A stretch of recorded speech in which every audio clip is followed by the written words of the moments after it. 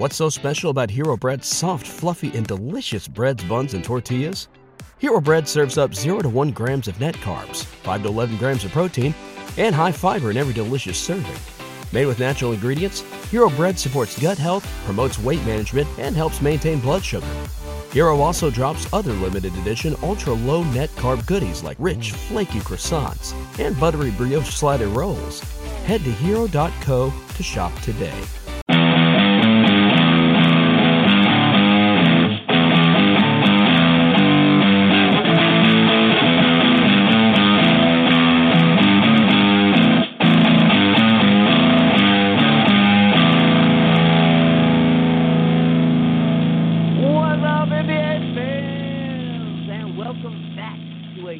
Episode of Full Court Press. I'm your host, Nick Smith, and we got a very fun episode lined up tonight. We're going old school, just me and my man, Jawan Carter.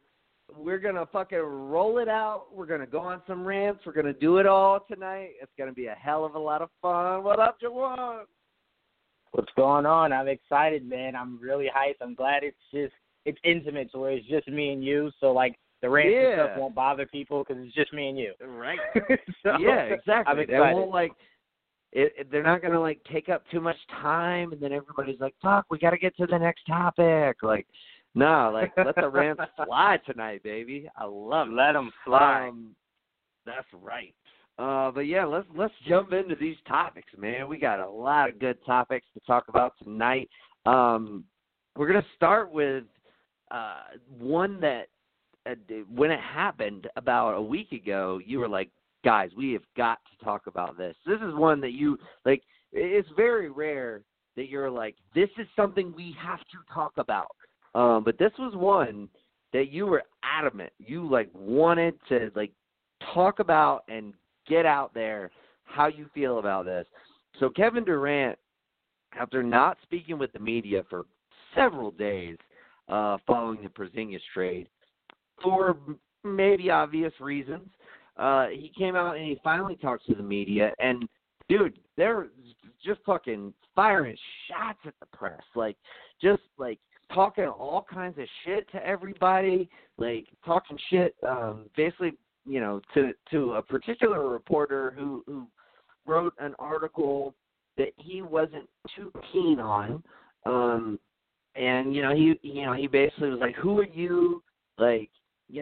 Why I gotta talk to you, all of this different stuff, man. And, I can somewhat see where he's coming from, but at the same time, it's like, bro, you make fucking $30 million a year to play basketball and to talk to the press. That's kind of part of the deal here. I know you just want to play basketball, but you don't get paid $30 million to just play basketball. There's way more that comes along with it. But, don't let me not belabor this point. Let me hand it over to you so you can take the reins on this one, because I know this is one that got you a little heated. Yeah, it mainly got me heated. Let me start by saying this. I get it. As a player, your focus is on the here and now. So you don't really like people asking you about, hey, so when are you going to leave this team? Or have you thought about leaving this team? So I get that. I do. But only world. Well, let me not say sports is the only one. I guess musicians also. But mainly sports is the only world where you are allowed to disrespect someone for purely doing their job. And it's one of those things where it's like, if you've ever worked in if you ever worked in retail, the biggest thing you get from customers is they don't care that you have nothing to do with, what's going on and what the company is doing. All you're there to do is ring them up or help them find what they're looking for. So getting all that negativity when you're only doing your job, I can't control, like he was saying, Kristaps getting traded has nothing to do with me. So I get the frustration of being asked stuff that has nothing to do with Warriors basketball. But the thing that bothered me was the way he spoke to the media that I don't know if it was that day or that night, whatever. It to me was just very not only offensive but borderline disrespectful. And all I kept thinking to myself was very condescending. And all I kept thinking to myself was the question was not out of bounds. Like, they didn't ask you something personal that you didn't really want getting out. All the guy really asked was, like, you know, did you see anything with like KP, or, you know, you given any thought about, you know, I'm paraphrasing here, of course, free agency and stuff like that. The thing is, what I want Kevin Durant to understand, you are the Golden State Warriors who are working on a three-peat. If I'm the media, the last thing I care about is your regular season. So I'm not going to ask you about your regular season. You're already the prohibited favorite to win the finals again. I don't care about a basketball game on a Wednesday in January or in February, whenever this was. So my questions are going to be what people who tune into my website or my newspaper are going to want to read, and that's about your looming free agency. And my thing is, part of my job is to ask those hard-hitting questions. So it's like, I don't know why you would think you sitting down in front of me, I want to ask you about basketball that you played on a team with 5 All-Stars in January on a Wednesday. That wasn't even like a huge game. So it's like my job is to ask you these questions. That's just my job. I'm sorry that it bugged you. I'm sorry that it upset you. But if it bothered you that much, players would make their commitments to teams before the season started. So all the questions can be out right then and there. I'm not sure what I want to do. I might test the waters. Cool. So you know what we'll ask you to start of the season? Are you sure? You really going to test the waters? Blah, blah, blah. You know what you probably won't get as intensely throughout the season is those questions about your free agency. You've already made it clear. You've made a stance saying, I want to test the waters. Cool. So when you guys get blown out by 40, you know what the reporter won't ask? Hey, like, does this loss have any decision on, like, where you want to go in free agency? Because you then can go, dude, I already said I'm testing the waters. Like, I've already said that to you. The organization knows it. You know it. But when you come out and you say, I'm only focused on playing with the Warriors, I could care less about the Warriors' regular season games. So my questions are going to be about stuff that to us as an audience who have now become dull in the idea that the Warriors have made basketball not fun anymore. I don't want to ask you about you playing basketball in January. I know I'm sounding like a broken record, but it just really upset me because that guy didn't ask anything offensive. He didn't ask anything sarcastically. He did his job, and Durant chose to belittle him, belittle the media, disrespect the media. And it's from the stance of, Nick, like, what we do with Full Court Press is trying to open up avenues of us becoming basketball media. And I know if I asked Kevin Durant that question, I wouldn't want that response. You know, I might have messed up a relationship with us and the Warriors because I don't think my response would have been as nice as that guy's was. So it's to the point to where it's just like, what the fuck? I would have like, excuse me? Like, oh, you know dude. What I'm saying? So speaking of which, go ahead. like, are you kidding me? Could you imagine, like, if Dane was into basketball and asked that question and got that response? Like, oh, shit. Our relationship with every NBA team would be forever ruined. But no, I mean, so my biggest issue and the reason why I was just like, I want to desperately talk about this, is because these players, like, I won't even go to the point of you make millions of dollars, you should just shut up and be happy. Like, it's not even that standpoint. It's just a standpoint of you do your job and you get offended when I criticize you about your job. So how do you think I feel when I'm just doing my job and you're making me feel like crap for everyone to see? Not only just, other people I do, media stuff with, but now this video is going to circulate. So it's like, you don't like when I tell you you played horrible yesterday, and that's why you're not the best player LeBron is. You'd be mad at me, and, you'd be offended by that. Because your thing is you're doing your job the best you can. People have all that. So if I can't chastise you about your job, how do you think it makes you feel that you think it's cool to chastise me about mine? So the biggest issue I had is Kevin Durant is super sensitive, and I was telling Joel this. As sensitive as he's being right now, how does he think it's going to be if he signs in New York and they lose by 15 or 20? The media is going to destroy him. And the thing is about New York, they don't even care that it's one loss in December. They're going to crucify you. They can care less what your record is. They're going to crucify you for that loss. So my thing is, if you can't handle it, if he has a bad game, like if he has a great game and they lose, that'll be one thing. But the moment he has a bad game and they get their ass kicked, yes, I mean that's going to be the headline.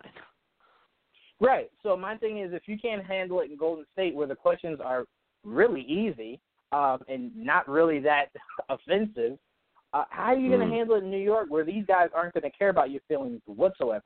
You're in a city where results matter. That's it. Not your feelings, not your thoughts, results, winning. That is all this city cares about.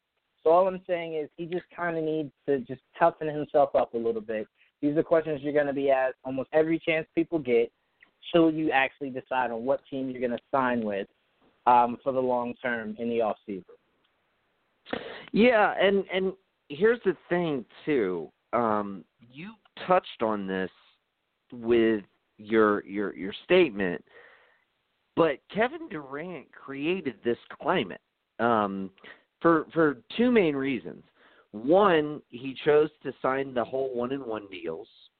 He's done that since he joined the Warriors to give himself that flexibility to be able to move if he wanted to move and not like stand pat with them, kind of the LeBron blueprint of when he went back and joined Cleveland. But also, not only, signing the 1-and-1s, but joining the juggernaut that already existed, the Warriors, and this is particularly where you touched on it. You essentially, made the outcome inevitable. Dude, especially this year. I feel like 2 years ago we were like, the outcome's inevitable, and it was. And then last year we were like, fuck, man, maybe the Rockets can give them a run for their money. And they did, but, CP3 went down, and then, we ended up getting what we expected again. And then this year, with the addition of Boogie Cousins, it's even more so it's fucking inevitable.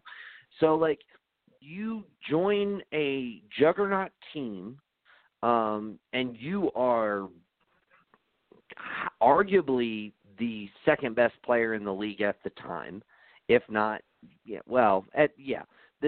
arguably the second best player in the league at the time you joined the Warriors. And so, I mean, you're basically taking that whole fun of the game of who's going to win, and let's focus on these games and everything's really fun. You're taking that narrative away. And so what do we replace it with?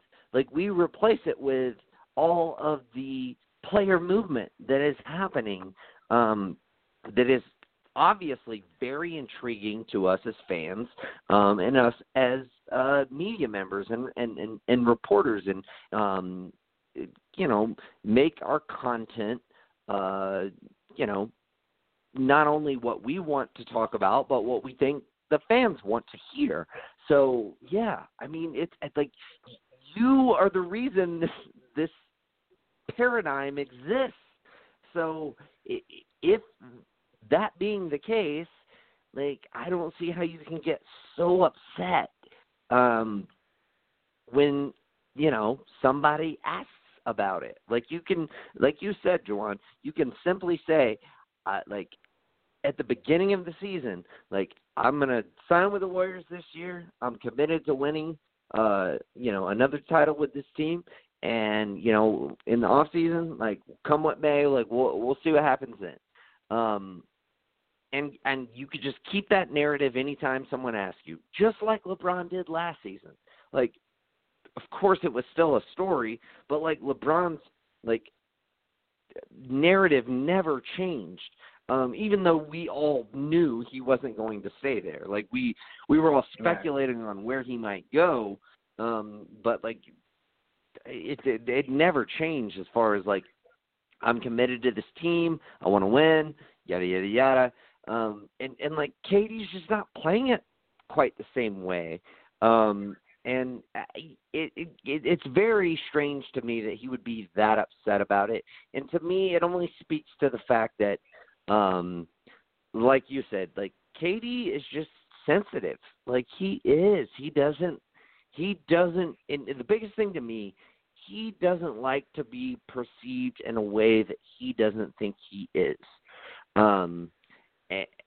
Or, like, he doesn't think is warranted. And anytime he is, he gets really sensitive about it and kind of lashes out. Like, you know what, like, stood out, like, most to me as far as, like, this whole subject, I don't know if you remember this, but there was an interview with Sage Steele back, like, maybe, I think it was the first year that he signed with Golden State.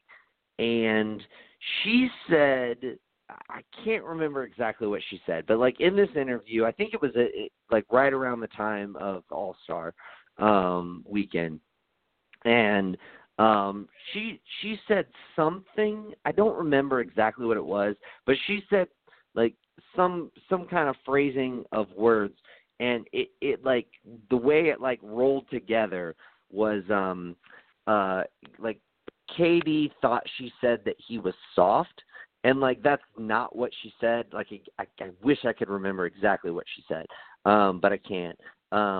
But, like, that's not what she said. She said something, and then, like, but that's what he heard from what she said. And, like, going back and, like, looking at it, like, I can totally see why he, like, the phrasing of what she was saying, like it was very interchangeable. Like, it could have totally been what she said, but that was, like, his first instinct. Like, you're calling me soft? Like, and it was like, no. And she, like reiterated what she was saying, and he was like, oh, okay. And they carried on with their interview. But, like, he's so quick to, like, basically think the worst of any particular situation, and, like, think that, you know, the world is out to get him. And it's just so strange to me. Well, like, and here's why. And here's why I feel like it's strange to me. If you don't have that LeBron-esque mentality of fuck the world, like, I'm going to do what I'm going to do, because that's what he did when he went to Miami. He basically said, fuck, like, let them say what they want to say. Like, I'm going to fucking lay it all out on the court. And obviously we've seen through the burner accounts and everything else that he doesn't have that same personality. Like, if you don't have that personality, then why the fuck did you leave OKC? Like, I don't understand. And if you did do that and you're 3 or 4 years removed from it, why do you still have the same personality as the guy who left OKC? Like, that's what I don't get.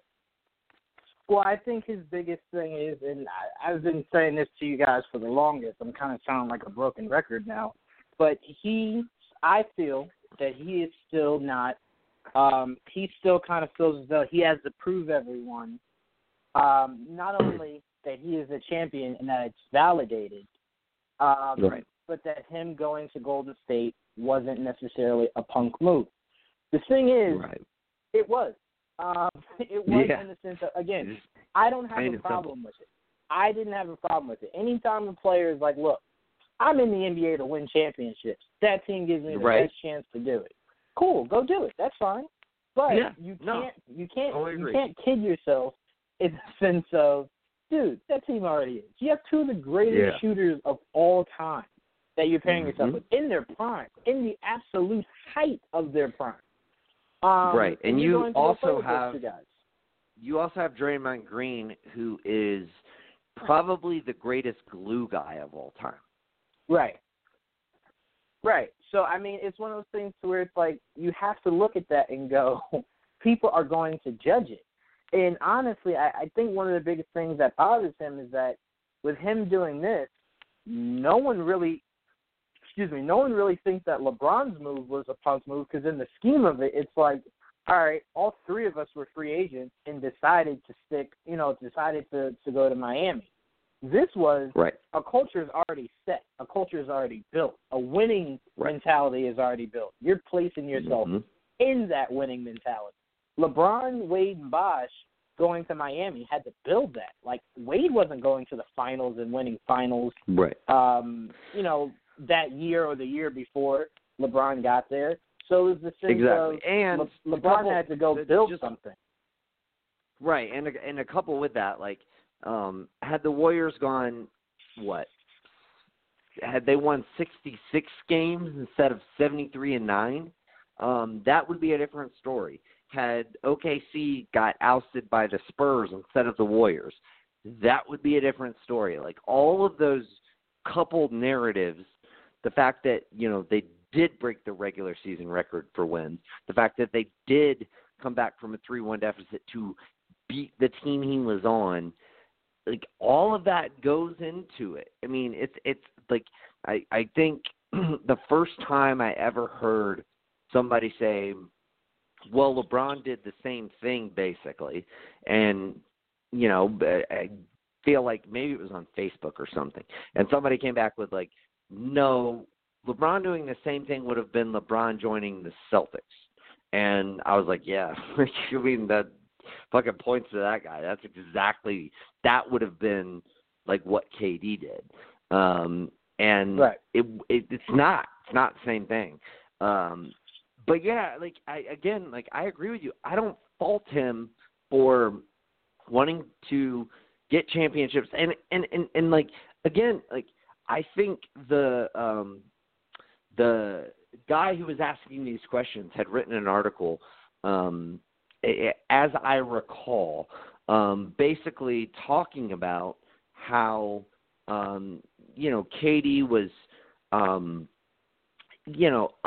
slightly upset by the fact that he was able to go up against LeBron in the finals, finally beat him, hit the game-winning shot to clinch Game 5 and to clinch the series, like, hit it right in his face, and he still, like, the universal talk wasn't KD has surpassed LeBron now. I haven't read the guy's article, but I've heard that is the gist of the article, and that still upsets Kevin Durant, and like, it's fine. Like, I mean, I understand why that would upset you, but it's like, dude, you got to look at all the optics here. Like, no shit, like, the majority don't consider that to be on any kind of level with LeBron, especially given what LeBron did, given the players he had. I think, in fact, Jawan, you were probably the only person that I know who challenged the notion that LeBron, like, to even really pose the question, is KD better than LeBron at this time? Because, like, the fact that you were even posing the question, I think both Joel and myself, like, chastised you for even posing the question. And like, yeah, I mean, I think the majority of NBA fans felt the same way as Joel and I did. And that really upset him. Yeah, well, I mean, I put it like this. The thing is, LeBron is like Jordan in the sense of they're transcendent players. They're just transcendent. Right. Like, generations from now, those names will still mean everything to basketball. I feel as though, even though I still think Durant is the best player in the NBA, and that is debatable. So if someone said, I don't think he is, cool. It is debatable. But I just feel that way. The thing is, you look at Jordan's era. Nick, I think majority of our Hall of Famers came from that Jordan era. But the thing is, none of them were transcendent like Jordan was. That does not mean Jordan was necessarily better than them or more skilled than them. Jordan just was a transcendent player. I think, Nick, a lot of us felt if Olajuwon had played the Bulls in the finals, Jordan would have had his first loss in the NBA Finals. That was a very huge possibility. So it's just one of those things where it's like things didn't work out that way.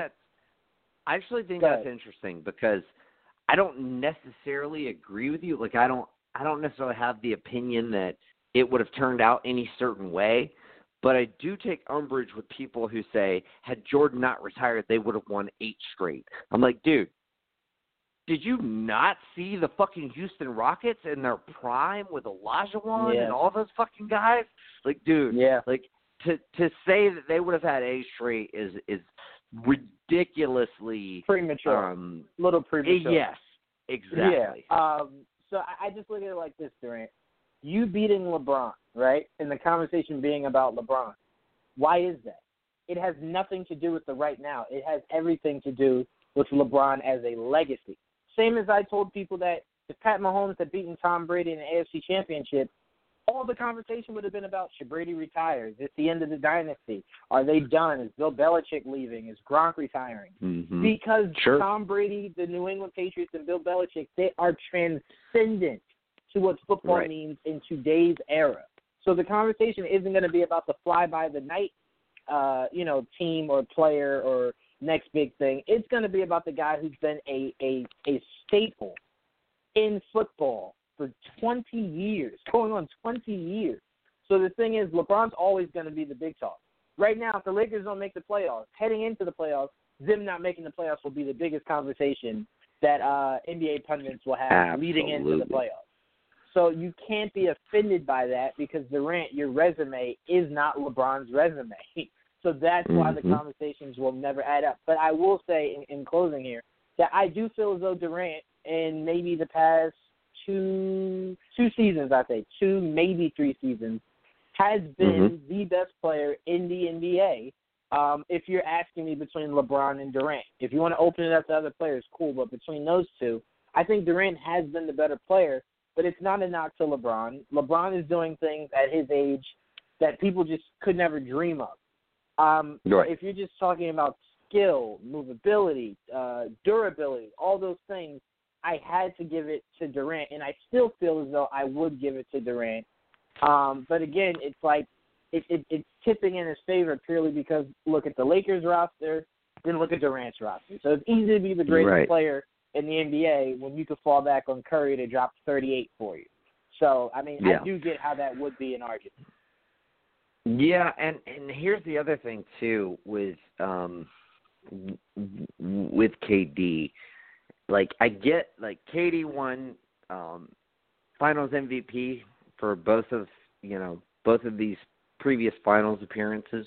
I think the first year was inarguable. Like, there was no way anybody else had any claim to that MVP other than KD. Last year, I think there was an argument to be made for Steph. I kind of wanted Steph to win it. But I will admit that a lot of that had to do with the fact that Steph had not won a Finals MVP, and I wanted him to win one.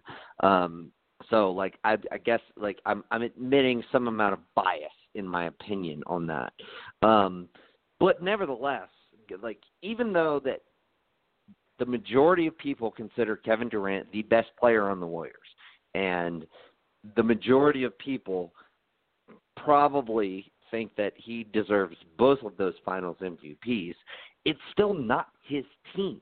Like, that's the thing. Like, even with Miami, it took one season for that team to go from Dwayne Wade's team to LeBron James's team. And I think Kevin Durant thought that it would kind of be like that in Golden State, and it has never become his team. It is still Steph Curry's team, and it will never be Kevin Durant's team. And I think that's another thing that, like, possibly irks him. Like, and not in the sense of, like, not in the sense of, like, I am so much better than Curry, blah, blah, blah, blah, blah. Like, not in that kind of sense, but just in the sense of, like, damn, dude, like, what do I have to do to prove that, like, this is, like, as much my team as it is Steph's team. Like, it's our team. But it's not to, like, to the media or the fans or, you know, anybody. Like, it's still viewed as Steph's team. It's not even a shared team. So, you know, I think that probably, and I would estimate that, like, he didn't foresee that. Another thing that he didn't foresee, and, you know, I mean, that's got to kind of sting a little bit. Like I can't even get like a fuck, this is Steph and KD's team type of deal. Like, because, like, when I was in OKC, like, it was KD and Russ's team. Like, it was like a shared thing, you know. What hurts that perception is, like, the way for you to deem it your team is you have to come there and you have to make it to where you're doing something they weren't doing before you got there. That's why when LeBron went there, it was like, well, Wade wasn't just running up, you know, finals and stuff before I got here. So obviously it's me that he had that one forward. season in 2006 with Shaq when they made the trade for Shaq, and that was kind of a miraculous season. And God, Wade was so fucking good that playoffs. I agree, but after that, it was like he wasn't making it to the final. So it was one of those things with like Durant. Yes. Go ahead. And first round exits and all that shit, you know, like like so the Heat were not good before LeBron came there for the last couple seasons before he went there. Right, and it's like here, the Warriors won the finals before you, and if you left and they kept Clay and Draymond, I think a lot of people still would have the Warriors as the favorite to still be able to make it to the finals going forward. Well, yeah, it's like had he never gone there, if they had just re-signed Harrison Barnes, they would have still been the favorite, you know? And it's like, well, fuck, dude, you replace Harrison Barnes with Kevin Durant, and granted, there was the Andrew Bogut situation, but, like, that finals where they lost to Cleveland was, like, his last significant play. Like, that injury pretty much ended his career. Like, he held on a little bit, but, like, he never was the same after that series. So pretty much, you know, for all intents and purposes, they replaced Harrison Barnes with Kevin Durant. Right. I agree. So, I agree. Yeah, I mean, it's a very interesting saga. I mean, it's unlike pretty much anything that we have ever seen in the NBA as far as like a player making that choice. Because we've seen similar things to it as far as trades. I would maybe argue like the Moses Malone trade to the Sixers. That was somewhat similar. As far as the Sixers were already really good, although I don't think they had won a championship before Malone got there. I could be wrong. I don't think they did. I think he was kind of the catalyst that helped them get over the hump, and to be able to get past the Celtics and the Lakers. But yeah, I mean it is very unique to the league, and you know, I don't think we'll see anything like it at least for the next 20, 30 years. If for no other reason than it's just rare for, you know, a team of Golden State's magnitude to have that kind of cap flexibility to be able to bring him in. Obviously, with the huge cap spike in 2016 made it possible. But also just, you know, the fact that, like, I don't think any other player wants to kind of go through that kind of, any player of, like, Durant's magnitude, like a top 5 player in the NBA, wants to put themselves through that kind of ringer. Because, I mean, it has been a gauntlet for KD since he went there. Anyway, let's move on. We could just spend the whole 2 hours talking about KD and everything. But we got a lot of other topics to talk about. Okay. So let's jump into the Lakers. According to Basketball Reference, a very reputable website, usually when I go to look at all of my information. I usually visit Basketball Reference. Sometimes I visit Spot Rack or Hispanos NBA. There's a couple, but Basketball Reference is one of my frequent pages. But according to them, the Lakers have only a 5.1% chance of making the playoffs. Now, this is like through various algorithms of them, like looking at all of the various teams in the league, how they fared against these other teams in the league, yada, yada, yada. I don't think this algorithm takes into account that they have LeBron James and the level that LeBron James can up himself to when he wants to. So, like, be that as it may, and let's take that into account. But still, 5.1% chance of making the playoffs. Whew, that's crazy. What do you think about, like, the Lakers right now having just lost to the Atlanta Hawks to lead into the All-Star break? Obviously, the Anthony Davis shit all fell through, and, that's got to have some effect. Lonzo Ball is still hurt. A lot of various factors going on with the Lakers. What do you think about the Lakers, and do you think you're going to make the playoffs? Funny thing is, I feel the same about LeBron that I feel about Tom Brady, to where it's kind of just like you kind of can't bet against them, like, till you see them lose. It's kind of like every time you go, nah, they're not going to do it, they do it. So it's like, I'm going to say having LeBron is something that could swing the pendulum. But also, what I want people to remember is there's 25 games left, and it's not like the Lakers are 10 games out of the A spot. I believe it's only like 3 or 4. So I believe they're 2.5. 2.5, thank you. So you would have to tell me, I believe Sacramento is in that A spot, I believe, if I'm not mistaken. No, they lost to Denver last night. So actually, the Clippers retook the 8th spot. The Kings, like the Clippers are, everybody kind of thinks the Clippers are going to kind of fall off after the Harris trade. So the Kings are 2 games ahead of the Lakers right now, but the Lakers own the tiebreaker. So my thing is, here's the thing I want people to remember. The Clippers obviously aren't going to ever admit this, but you know as well as I do, Nick, if they make the playoffs, they lose that draft pick. So right. If I'm the Clippers, there's no way I'm letting this team make the playoffs just to get booted out in the first round. It's not optimal. Go ahead, I'm sorry. Right. I'm just saying it's not optimal. Right. To me, this is what I'd be thinking if I'm Clippers brass. And again, Jerry West is running it, so by no means am I telling that man what he should be doing. Right. If I'm going to lose my draft pick, I'm going to lose my draft pick with the idea of this team has a chance of making it to the NBA Finals. That is the only time, to me, that would be worth it. So or it's like, at the very least, making a deep run. Like, you're not going to make that either.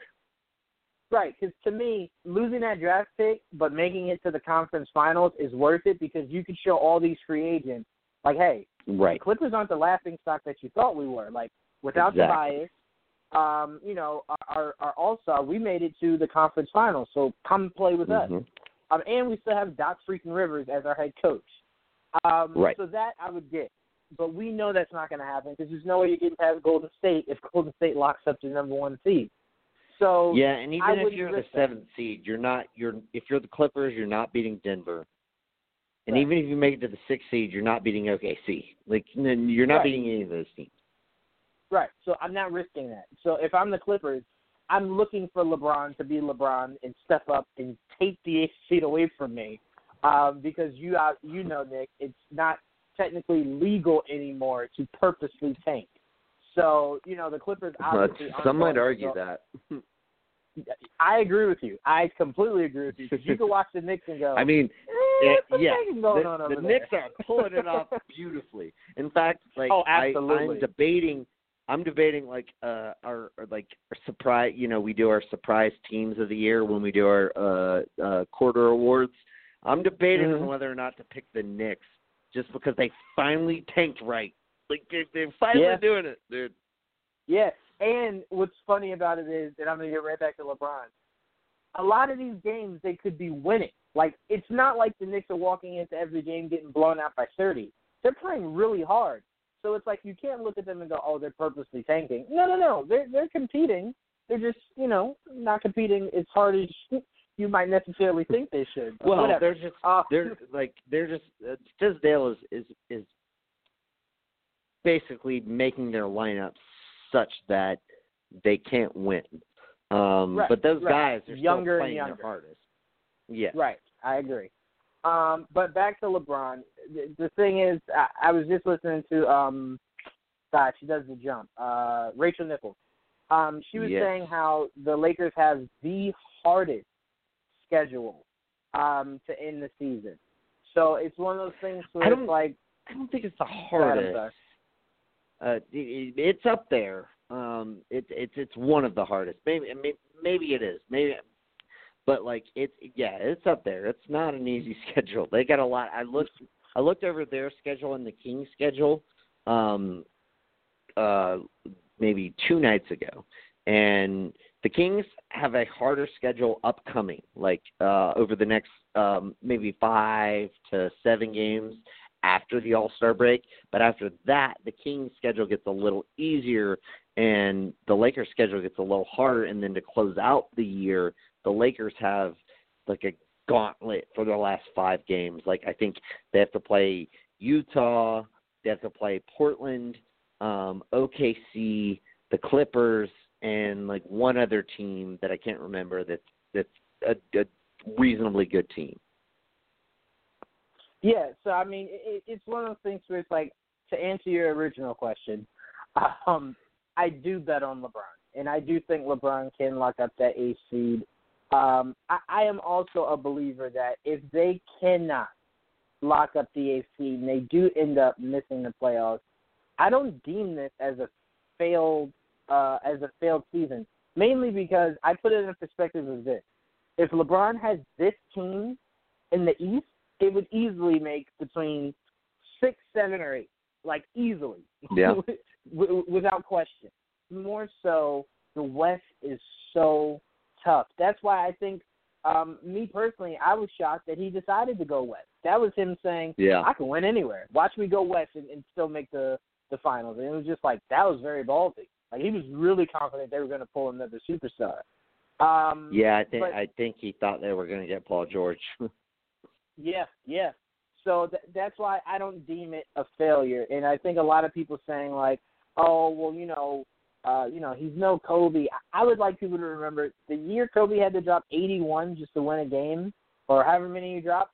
They didn't go to the finals that year. That team wasn't in the finals. So it's Kobe has had a few rough seasons. So it's not like LeBron in his first year as a Laker with a bunch of kids on a team he thought would have a superstar alongside him struggled in their first year. So I do think they can make the AFC, and I think if they do, I think LeBron will make it. I tell you this: if LeBron can make the AFC, the Warriors will have had one of their toughest first rounds they've had in years. I would say that Pelicans one was tough, but AD was just not enough on that very weak team to really make it interesting. No. I mean that first year AD took the Pelicans to the playoffs. Steph Curry hit that crazy shot in the corner. Yeah, that looked like it could be interesting, but then it flamed out completely, right after that first game. I think LeBron will give them their hardest test that they've had in the first round in years. He'll really hit them in their mouth, before they head on to the next round. But it'll be interesting and fun to watch. Yeah, I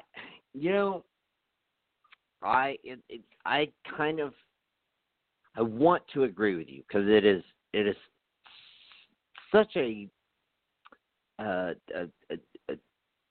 idiot savant to bet against LeBron.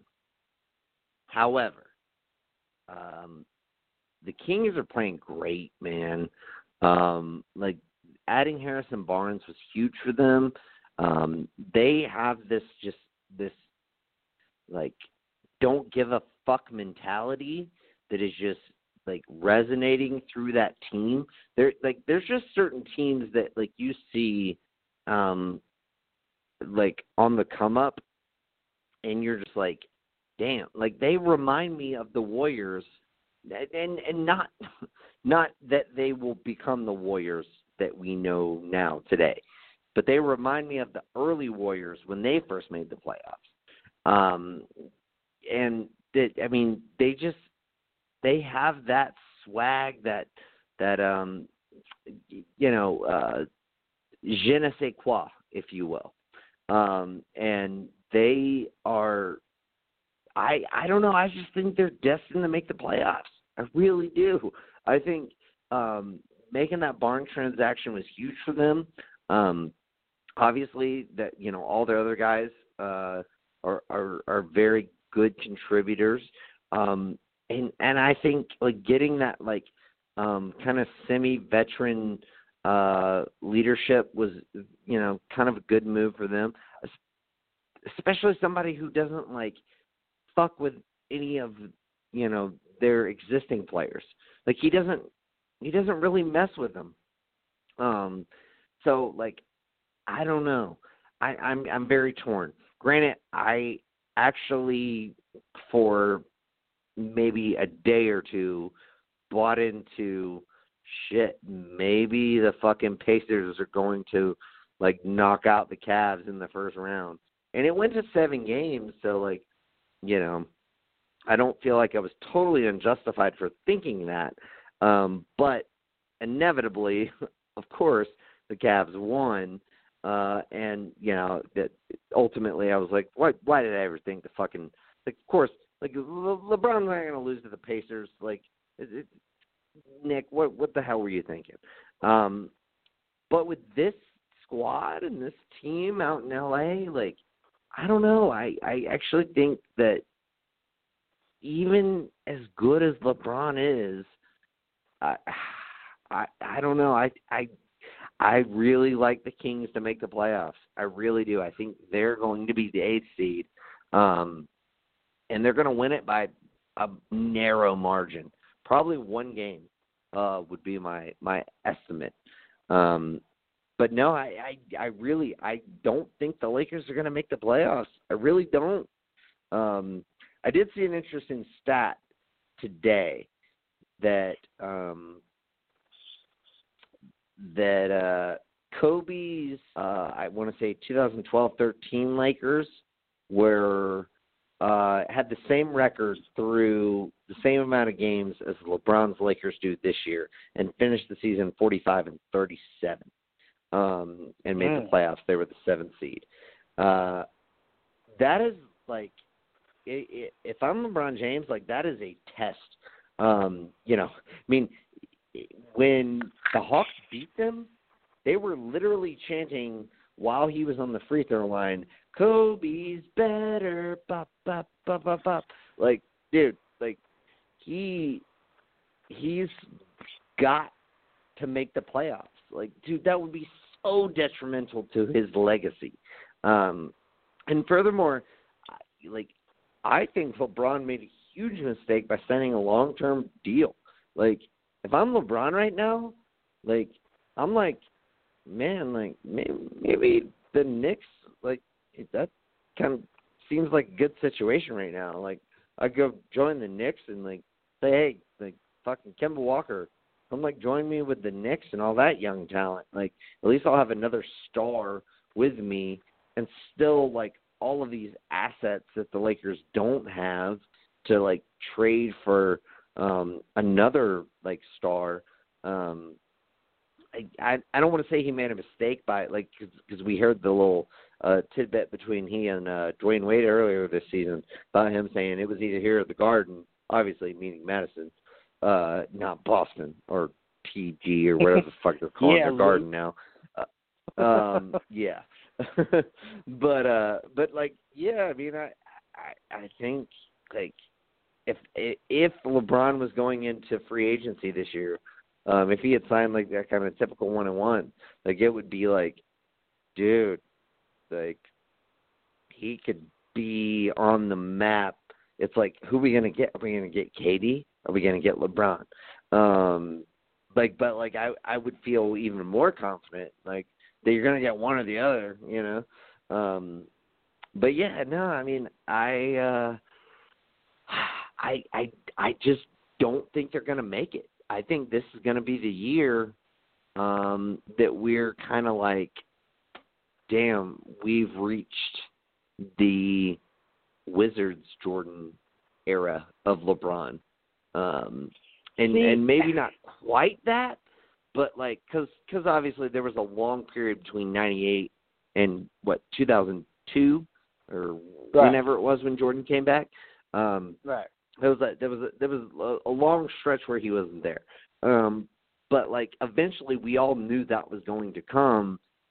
And, you know, I put it this way. I framed it this way. Well, we'll get into that in a second, actually. But like, I definitely think this could be the year where it ends up kind of panning out that way. Like, it's just like you're still great, but you're not great enough. Especially when you went down for so many games with your injury. I think it was like 19 games, 17 games, something like that. Be able to lead this team to where they need to go, and then you add in the Anthony Davis shit and all that. It's just it's a lot of fucking brouhaha. So like, I get it. Never bet against LeBron, but at some point, the never bet against so and so ends up backfiring. Well, I look at it like this. You kind of go, LeBron has the same cushion Tom Brady would have if they got bounced out against the Chargers. You kind of go, well, they're great. They can't help that they don't really have that good of a surrounding cast. You know, and it speaks to how LeBron, and that's what I think the biggest difference between the two are. LeBron has never been a vocal leader. That it seems like. Let me say it seems like. I can't speak for the locker room. I don't know. It just seems like he's not that vocal leader. I saw this guy tell Kuzma in like game 2 of the season, like, if you guys fall down, stay down, I'm going to pick you up. Like a few weeks ago when LeBron was back, I saw a guy on the ground and no one went to go pick him up. So I'm like, all right, so obviously there's a little bit of tension there between the young guys and then the veterans in this locker room, and you kind of look at it and you're like I said, only reason I wouldn't compare it to like Jordan's Wizards years, even though Jordan was still balling on the Wizards, is because I think it's less to do about LeBron and more to do about the fact that he came to a team where none of these kids' mindsets were, all right, cool, NBA championship. It was, all right, let me figure out this thing called NBA basketball. Like, this is all new to us. We still have a lot of growing to do. We still have a lot of maturing to do. And we kind of thought we'd have that time. We didn't think our second year in the league, LeBron would be on our team. So it's one of those things where it's like, I think next year this team would be great. We also can't forget, before the injury, they were the 4th seed. So it's not even like this team had been horrible all year. They were the 4th seed. And then injuries started hitting to their crucial players at the worst possible times. Like, weirdly enough, but they're I will best say this, defensively though, when just Lonzo's real quick. there. Hold on. Yeah, go ahead. Quick. Yes, they were the 4th seed. It was only separated by a handful of games because it was still early in the season and whatnot. But, like, you look at a team like Denver who suffered way worse injuries than the Lakers throughout, I mean, their year, or at least equally as bad injuries. And they somehow managed to, like, still stay atop of that league. Now, I think continuity is important in that conversation. The fact that team has been that team for a couple of seasons, and everybody has progressed and gotten better. and they all know how to play with one another. But nevertheless, like, I still think that's an important point. Like, you can't just say, well, the injuries, so and so got hurt, LeBron was out for X amount of games, blah blah blah blah blah. Like, it's like, okay, sure, but like, that should be your argument for being the 7th seed instead of the 3 or 4 seed. Shouldn't be your argument for not making the playoffs. No, it's not necessarily an argument for not making. It's the sense of the injuries, like you just said. Continuity is a huge thing. LeBron playing with these guys, and LeBron playing with these guys and the veterans. The thing is, Rondo was out for a while with injury and then suspension. Ingram was out with suspension. Then Lonzo was out, so it was like. And that really didn't hurt them. Go ahead. No. I just said that really didn't hurt them. In the sense of if this team, like, let's say, because LeBron was out for a while. I think people forget. I think he was out after or before Christmas. Like, it was like the end of December. It was almost 20 games. I don't remember how much exactly. It was like, I want to say it was 17 games he was out. I'm pretty sure that's the number. About that. But to me, the biggest issue the Lakers have is continuity. Believe it or not, they play well defensively when Lonzo's on the court. Lonzo's a good defender. Understood. Right, he's a really good defender, so that's understood. Their biggest issue is defense. And the biggest issue with their issue being defense is that LeBron plays absolutely none. So like, your best player plays no defense, and then that sets the tone for everyone else to not play a lick of defense. So, like I said, it's a thing of LeBron. I think signing a long-term in L.A. was more so about what LeBron wanted to do in L.A. For the long term. I also believe that he feels as though, I tell you this, Nick, which will be interesting. If they can't get AD in this offseason and they can't get anyone else to come and pair up with LeBron, if I'm LeBron, I'm like, I know I signed this contract and, like, I'm committed to this team, but y'all made a lot of promises, before I signed my name on this contract, and none of them have come to fruition. Now, again, not necessarily their fault, but I'm not about to dedicate 3 years just for you to wait for AD to come walking through our door.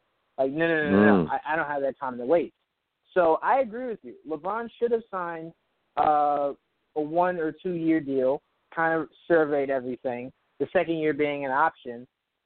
And I think it would have been smart if he went to New York. You would have been the king of New York and the king of the Eastern Conference. And the pressure would not have been as big. Like, I know that's crazy to say because, like, the media in New York is, like, rampant and crazy, but, like, New York hasn't won a title since the early 70s. Like, LA has won multiple titles. You are going to be immediately compared to Kobe Bryant, who was their last great player. You go to New York, I mean, well, you're obviously better than Melo, so like, it's like to me, it's like an easier path. It really is. Like, it is. It is not really the expectation. If you were going for the icing on top of the cake, which is what LeBron has said, anything after this, just icing on top. Like, then why not go to New York? Why go to LA where the pressure is so big? Whereas every LA Laker fan will view you as a failure if you don't win a fucking title. They would not feel the same in New York. It wouldn't be the same. It would not have the same amount of pressure. He could have had both. What you could have done was you could have had this. You could have had it to where it was like you went to New York. If he was on the Knicks this year, like right now, the Knicks would be a playoff team easily. Oh, yeah. If you look at the skill that team has, and then you put LeBron in the mix for that, that team would have been tailor-made for LeBron. They would have kept Porzingis, and he would have been coming back. And, Right. So it changes a lot. And then you look at the sense of, okay, LeBron, KP, can that duo win a championship? Sure, maybe. Right, and how does Hardaway benefit off of having LeBron there? Right, right. So if I'm LeBron, a lot of variables. I would have tried out New York for 2 years, right? And then, like, let's say it doesn't work. You don't get to the finals. You're kind of like, maybe this is not where I want to be. You know what you would have been able to do? AD is a free agent. You're a free agent. Could have linked with him, went to the Lakers. That way you didn't have to get rid of all the talent in L.A. You didn't have to You're go a out fucking genius, Juwan. and waste years. You could have tried it out in New York. Still been they would have still crowned you king of New York, even if you didn't go to the finals. Just you being there, they would have went crazy. And then the idea is you go, you know what, it didn't work out, or maybe you do win a championship. You leave New York, you go pair it with AD, go to LA. You now have that young nucleus plus AD plus LeBron and none of that nonsense. And then boom, it worked out. You were the king of New York. Now you get to possibly be the king of LA. I don't know why he signed a 4-year deal. I'm with you, Nick. I'm with you. Damn, like that's some amazing revisionist history. That would be great. All right, well, let's get into it. Let's just get down to brass tacks here. Is LeBron still the best player in the league? I mean, you telegraphed your response earlier, but like, explain why you feel the way you do. Well, I feel as though Kevin Durant is the best player in the NBA right now, purely because of, like, again, it's really hard to make my argument because he's on a team with Steph Curry and Klay Thompson. Right. But it's the idea of there's so many things in Durant's favor. First of all, the height, the length, the age, and then his ability to just purely score. Like, Durant does not care if he only has 2 assists in a game. If he drops 45 and the team wins, he's good. LeBron will sacrifice. Like, in that Sixers game, everyone was like, Kuzma, disappeared. Kuzma didn't show. I'm like, Kuzma almost had 40.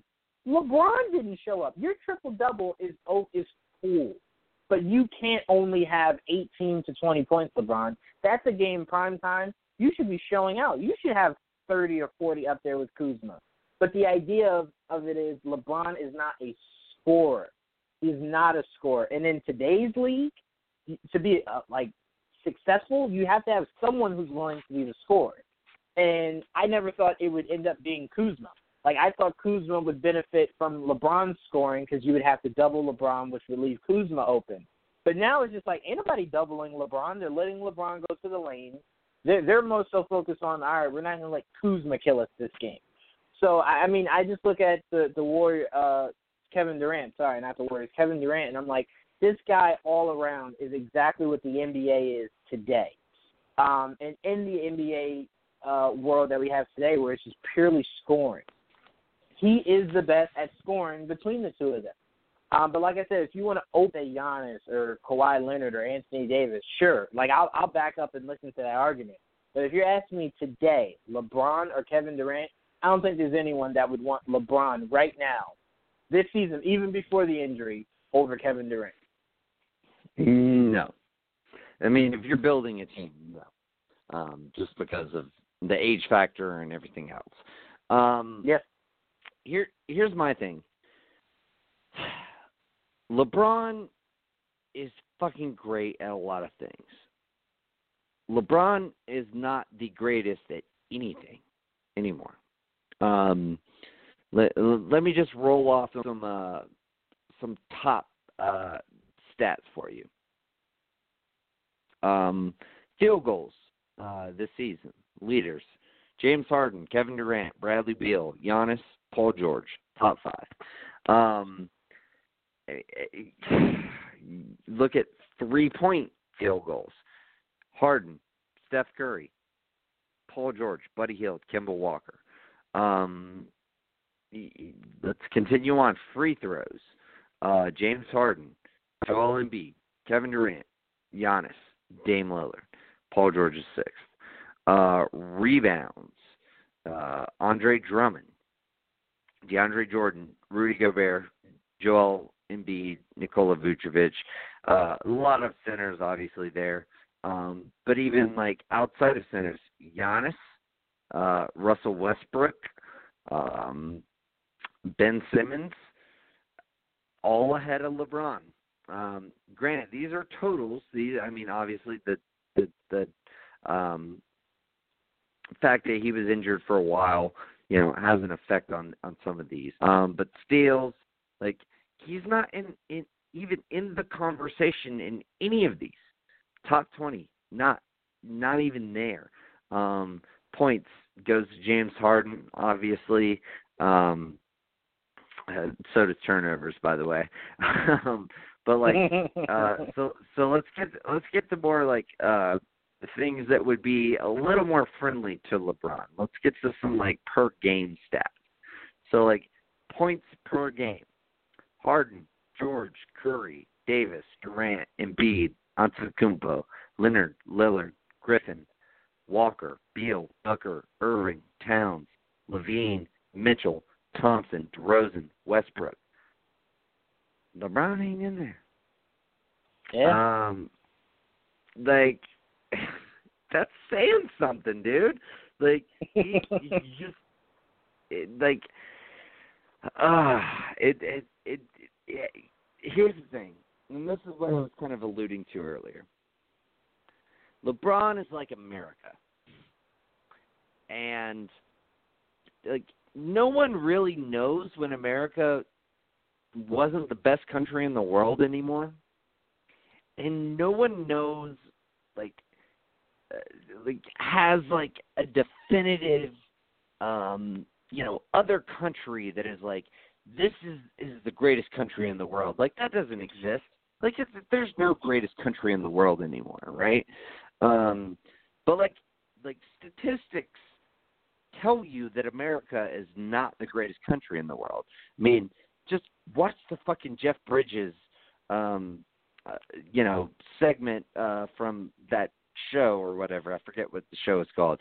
It's not Jeff Daniels segment from his HBO show.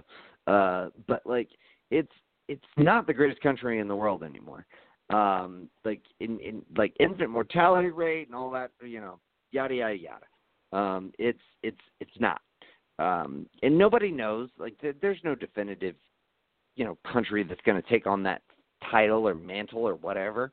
But it's just not.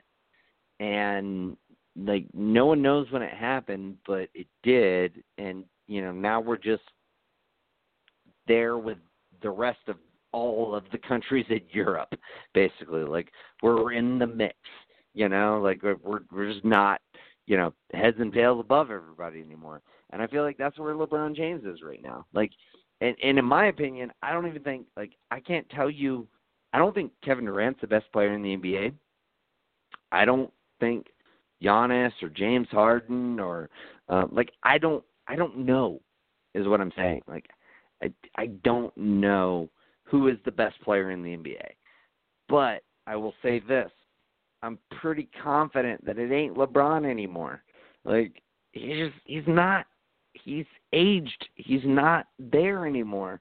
And I think, like America, it took several years for, the general public to be like, oh, yeah, America's not, better than, all these European countries anymore. We're pretty much the same, maybe not even as good. And that's how I see LeBron. It's going to take a little time for, the general public to be like, oh, shit, yeah, LeBron's not the best anymore. Wait, who's the best player? I don't even know. Somebody.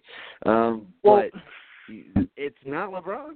He's just not. There's too many other players. He doesn't define anything. He's not, as I said, he's not on the level of so many various players who, do various other things better than him. And I think the biggest thing to me, as you mentioned earlier, defensively, he just doesn't do it anymore. The one thing I will give him is he flips the switch when it comes playoff time. And we need to see him flip that switch way earlier. We need to see him flip that switch post All-Star break. And if he does that and really fucking rides a tidal wave of statistical dominance into the playoffs, and then obviously even if he gets ousted in the first or the second round, which is gonna happen, second round tops. Yeah, I mean, maybe I can find myself going back on my statement, but as of right now, no, I don't see it anymore. Well, the biggest thing I give to the idea of LeBron not being the best player anymore is, did we overvalue the idea of him being the best player because of how bad the Eastern Conference was? Maybe. And would we feel the same about him if, like, let's say right after he left Miami, right? Like, still in his prime, still when we're thinking, like, this guy's amazing, this guy's great. If he went from Miami to Lakers right after that, right, would, in that West, and how deep we know the West to be, will we still consider him the best, even though he would struggle to make it to the East, just the conference finals every year in the West? I think. Go ahead. I'm sorry. Well, I was just going to say, I mean, it's a tough situation to call because there's so many variables at play. Like who he would have been playing with. I mean, Kobe would have still been on that team. How would they fit together? But like, if you're just talking like in generalities, if he had gone to the West and not been able to make the Eastern Conference or the Western Conference Finals, or just actually just the NBA Finals, so many consecutive years in a row like he was able to in the East, I don't know. I think that narrative would be a lot different. I do. I think the fact that he was able to dominate the East at, so much for so many years definitely kind of added to the lore of this guy is the best player in the NBA. I think you're if that's what you're getting at, I think you're right. Yeah, I mean, because the biggest thing is, to me, whenever you're saying who's the best player in the NBA, I don't purely go off numbers. I know a lot of people are numbers driven. To me, the word you use is the word I will use in defense of the point I'm trying to make. Dominant player in the NBA, you have to be able to dominate. Just think about this. If we want to go by numbers, Westbrook numbers for like the past 3 or 4 years would kind of make you want to go, he could really be the best player in the NBA. But he doesn't dominate games to where they win. So it's like, all right, you have the numbers, but like you're losing. So the idea of dominance is your dominance is taking you past just having the flashy numbers. You're actually getting to the big game. So the idea of him dominating the East in a time where we regarded the East as just horrible, like just god awful. Obviously it shored up in the past 1 or 2 years, but it's the idea of he couldn't be this or that dominant as he was in the Western Conference, where the Spurs were a big thing, where, Durant was still with OKC, where the Warriors were looking really good. Obviously he would have made it into the playoffs because, like, a few years ago, maybe a handful of years ago, the West was deep to about 5 teams, but that 6, 7, and 8 were open. I just don't know if LeBron is the best player in the Western Conference to where he's dominating and taking that team, whatever team he's on, to the finals, if that happens, if he were in the West. And that's why I pose the question, did we overvalue his greatness because of playing in that Eastern Conference we regarded as just purely weak? It's a fair question. I do want to offer a slight correction, and I chose to look this up because I was like, this can't be right. LeBron would rank 9th amongst points per game people. I would imagine he has not played enough games to get the stats that these other guys have had, but he is averaging 26.8 points per game. The 8 players that surpass him are Harden, Paul George, Steph Curry, Anthony Davis, Kevin Durant, Joel Embiid, Giannis, and Kawhi. Yeah, it makes sense. But but nevertheless, still, he's 9th in scoring. And I'm not going to go through and look up all the other stats. I would honestly hope that fucking Basketball Reference would consider however many games LeBron has played enough to include him in these. But they didn't. Really quick, but, nevertheless, really quick. Yeah, I did want to say just really quick. the idea of knowing whether or not LeBron was still, like, great at his age, if he were to stay in the Eastern Conference, like, right now, like, when we were throwing out the possibility of, like, if he had stayed and won with the Knicks, the Eastern Conference is tough. I mean, 4 or 5 deep tough. So if he were able to take the Knicks or the Cavaliers to the finals this year against that loaded Eastern Conference, I would have absolutely no doubt that LeBron at his age is still the best player in the NBA because of how deep the East is right now. I think he would, though. I agree with you. Yeah. But that would have been the hardest test he's had since that first year in Miami where they had to get through the Boston Celtics. That's what I'm saying. Right. So if he were able to, that is a bigger testament. Yeah, I mean, I totally agree. I mean, you look at all of these Eastern Conference teams, and like I don't know that he would be able to do it. And I think maybe that was part of the reason why he went west. Like hoping that the Warriors would implode at some point, and hoping that would make the West wide open. And, you know, I mean, we'll see what happens with that. But and just hoping that you know, Magic and Pelinka will be able to, you know, do the necessary things to, you know, make it so that that team is, you know, a viable championship contender. But you know, I don't know. We'll see. But I will say this: if regardless of the conversation of is LeBron still the best player in the NBA, which I think we're both on the same page as saying, as of now, neither one of us thinks so. Right. You've probably thought this longer than me. This has been kind of a recent kind of come to Jesus thing for me. I'll say this. I don't think LeBron James is a first or second All-NBA player. I mean, you're telling me you're going to put LeBron James ahead this year ahead of Paul George, Kevin Durant, Giannis, or Kawhi? No. No. You're like, there's just no way.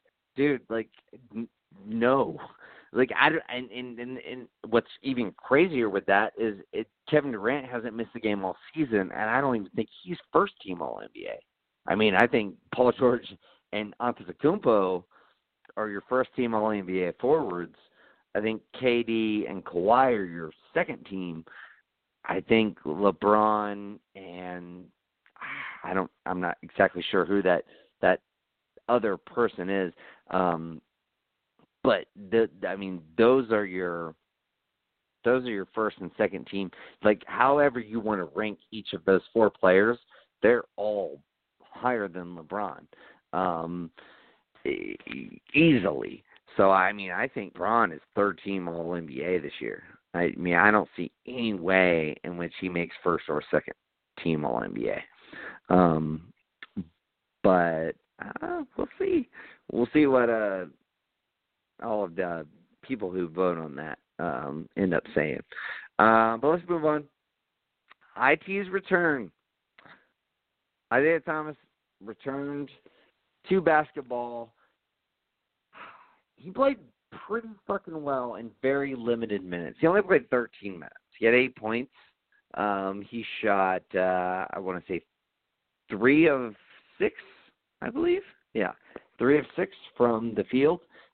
5 of those were 3-pointers, which is, I don't know. It says something anyway. But he made 2 of those. That step back that he made, I don't remember who it was on, but he made that like step back kind of a little later in the game. I think it was the last shot he made. That was impressive. That little shot that he made off the pass from Plumlee was really nice too. He looks effective in his limited minutes. I would like to honestly see him get this kind of amount of minutes. Yeah, I don't really want to see him get 20, 25, 30 minutes. I'd kind of like to see him, like he got 13 in this game. I'd like to see him at like 16 minutes a game as just like somebody to bring off the bench and to like contribute and like be able to like get you buckets and to make passes. He had that sweet fucking alley-oop to Plumlee as well. I think that would be like his ideal role on this team. I don't want to see him take too many minutes away from Morris. I don't obviously wouldn't like nobody wants to see him take minutes away from Murray, which he won't. But like I think it's like a spark plug kind of guy. Like put it this way, I would use him the same way the Sixers use T.J. McConnell. You're getting just a better version of T.J. McConnell from Isaiah Thomas. Use him like that, and you're going to be fine. And I think Malone gets that. I think he will utilize him in that kind of capacity. I won't expect him to get huge minutes, but I think he could be a big help to this team if they utilize him correctly. And I think we kind of saw that last night. Jawan, what do you think about Thomas's return and how Denver will utilize him? It was good to see him back. It's always good when a guy that is that talented is starting to kind of come back into his zone and feel comfortable again. But the thing is, Denver is playing really good basketball. So the one thing you don't want to mess up is the continuity of that team. So you don't want to throw anyone off of what they've been doing while you've been gone. And, again, this is not me saying, oh, he's going to mess things up. They just have to figure out exactly, and that's obviously what practice is for. So if you're Malone, you've known that Isaiah Thomas was going to come back. So that should mean that in practices you were playing with different lineups, seeing what works best. And you have an idea in your head on exactly where you want to put him in. I think Isaiah is a great guy to have in the fourth quarter. If you want to kind of throw him into the starting lineup heading into late game fourth quarter situations. But it's one of those things where it's just like use him where he's needed. Like if the starting lineup is kind of struggling to score, bring him in. Like bring him in. Help him kind of get things going. I think that's the best idea on how I would use them. I know it sounds weird because it's kind of like in basketball. You can't just throw a guy in when you need him. You're just going to have him on the bench all game. But to me, Isaiah Thomas right now is that's how I view him. I view him as use him exactly where you need him. And the best place to use Isaiah Thomas is when you're not scoring.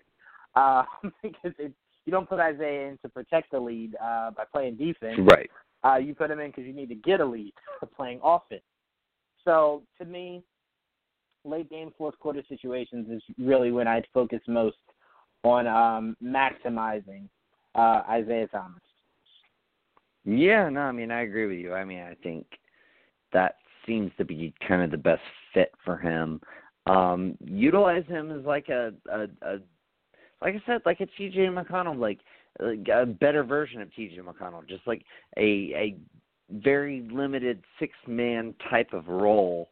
And, if he can get you some buckets, like, good. But just be wary of, like, obviously his defensive liability and all of that.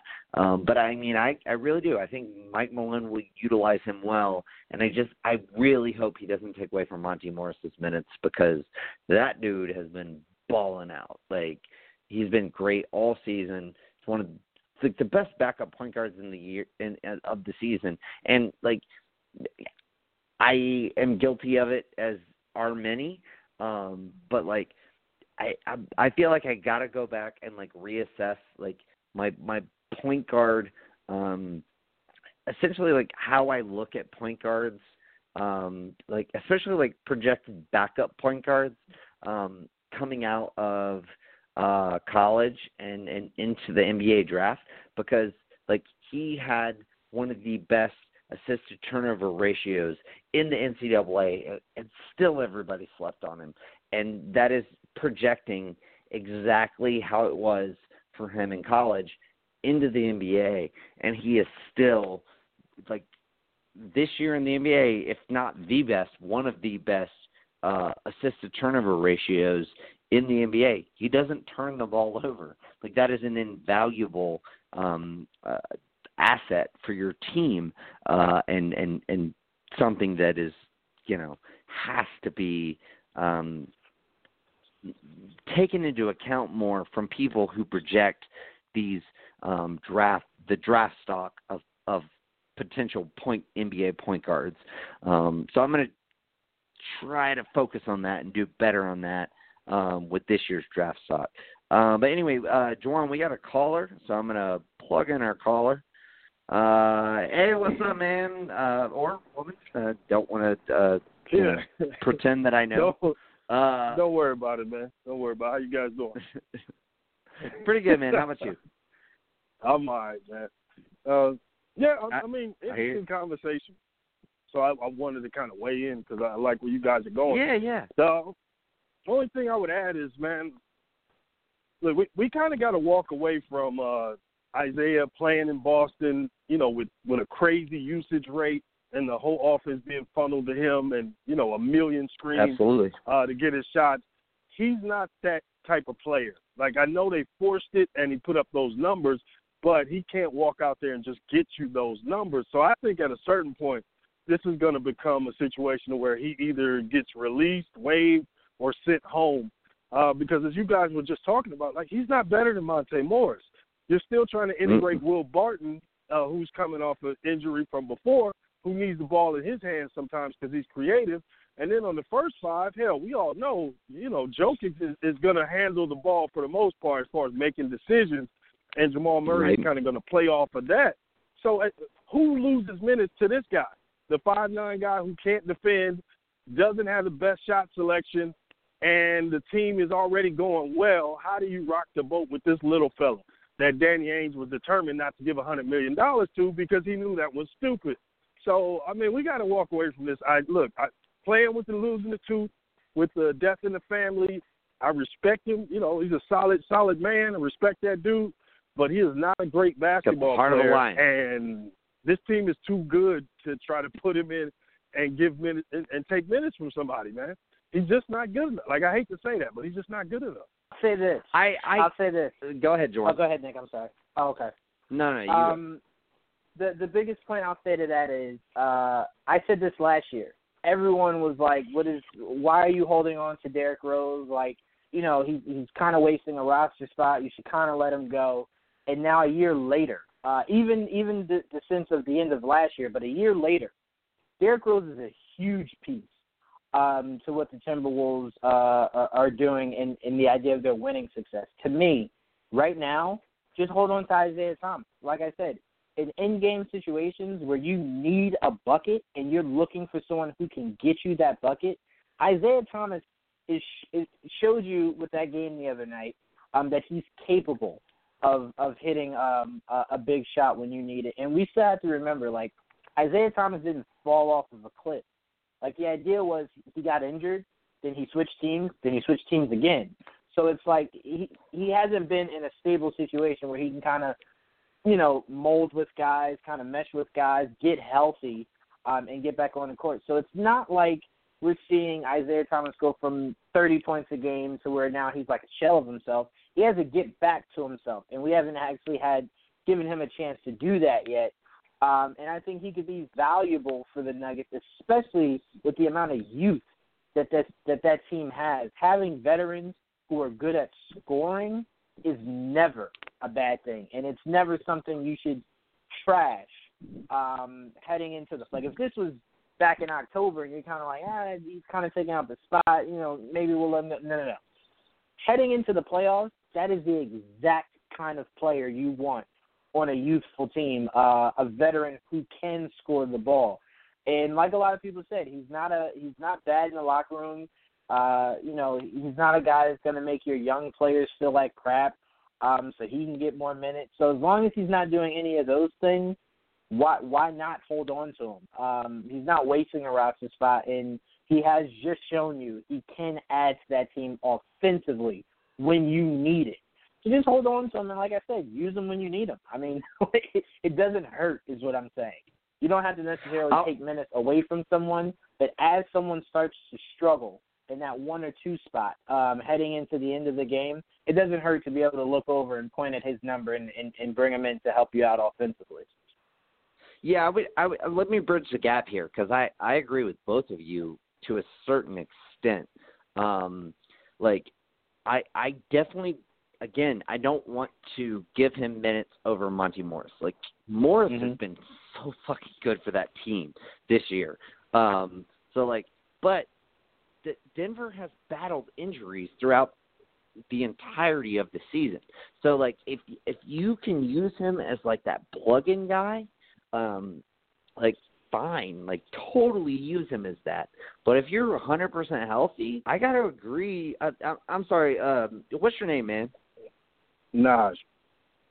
I got to agree with Nas, man. Like, dude, you can't put him in over these guys who have played together all season and like gelled well and like have built themselves up to a 2 seed.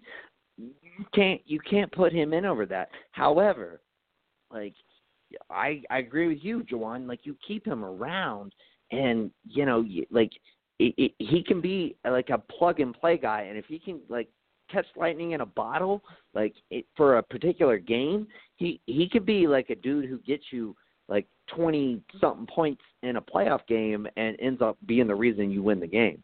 Now, he's obviously a defensive liability, as Nas pointed out. Like, dude, that's something you have to take into account.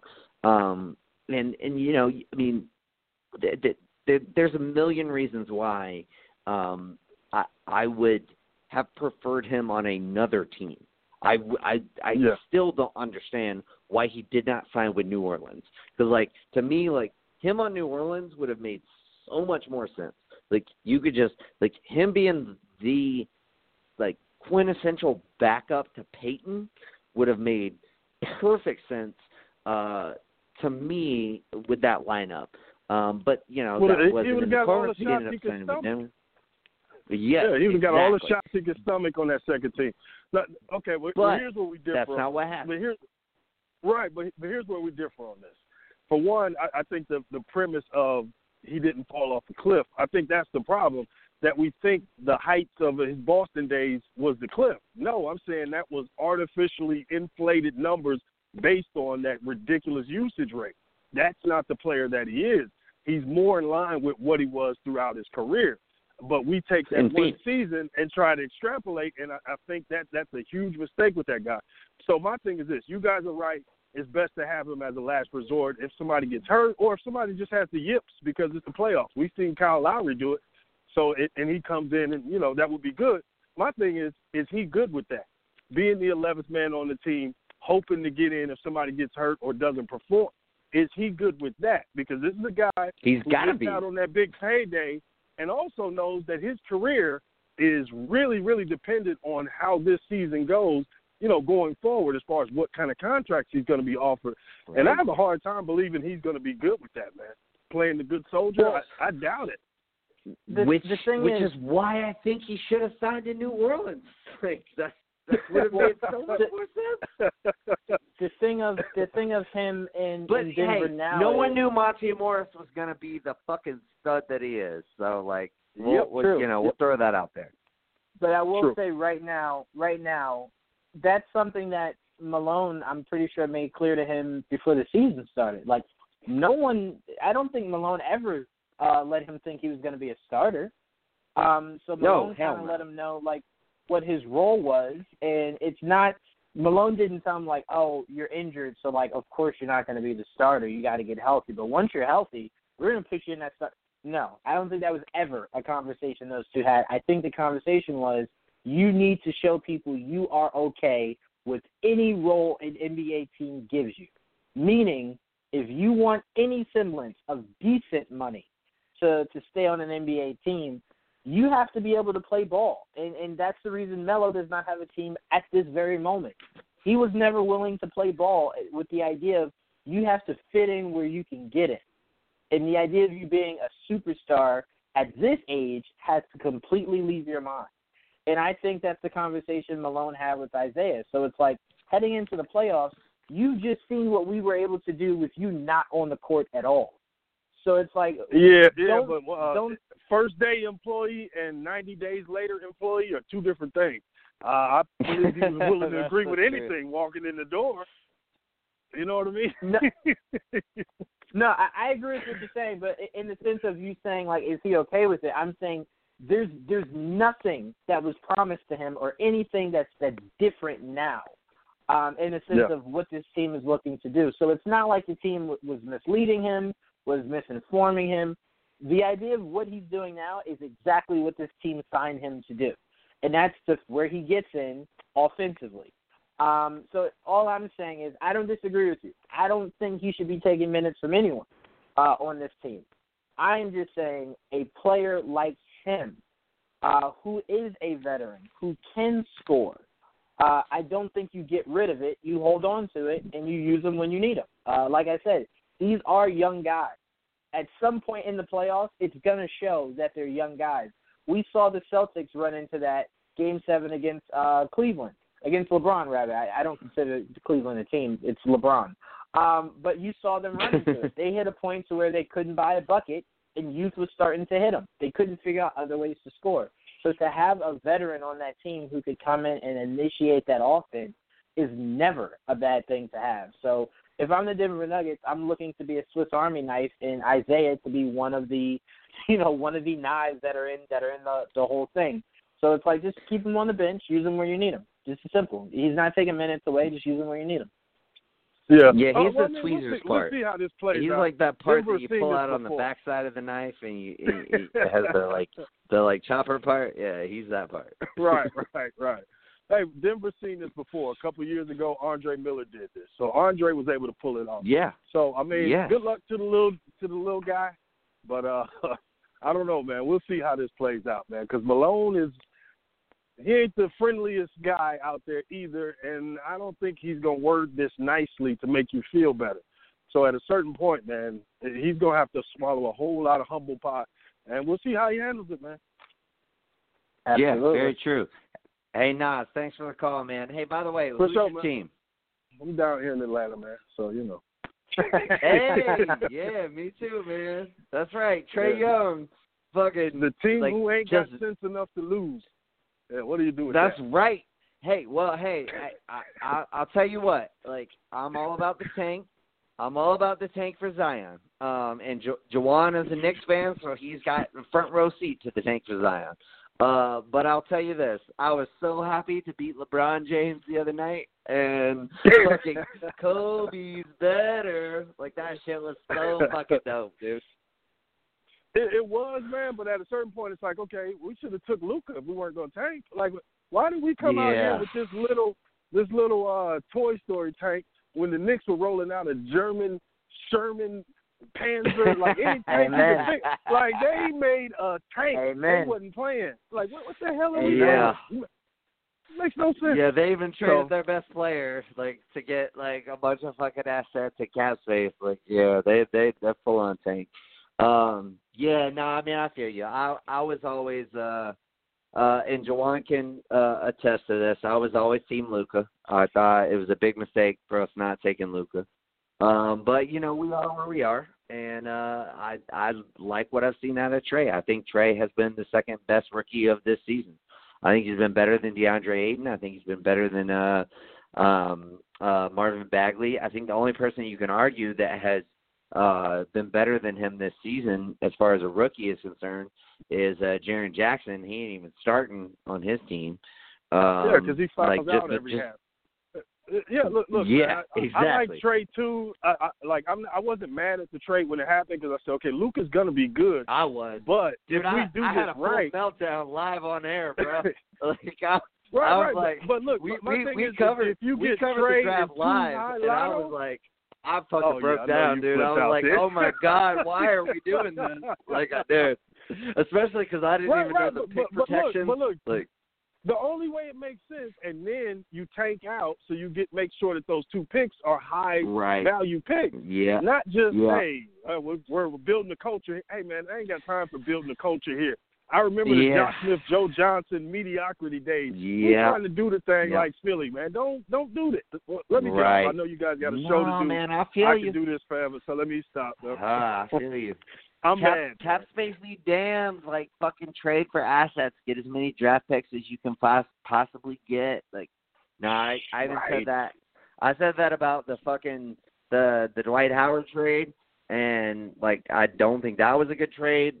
Just because of we didn't do anything with Bellinelli, and I said the same thing about like fucking taking Jeremy Lin and letting Denver trade all of those expiring contracts to Brooklyn and letting them get that first round pick from Denver instead of us just being like, hey, no, we'll just take that fucking pick. Like, give us the expiring contracts of Kenneth Faried and Jarrell Arthur. Like, we don't fucking care who they are. Like, just we want the pick. Right. And then we didn't do anything with Jeremy Lin. We bought him out and he went to fucking Toronto. Man, like, what the hell? Yeah, man. Yeah, no, man, I feel most you. Hawks fans feel the same way as you, brother. But yeah, y'all have a good show and do your thing. I'm gonna pull y'all up online and listen to the rest of the show, man. So have a good one. All right, Appreciate it. Appreciate it. All right, it. man. Yep. Take it easy, man.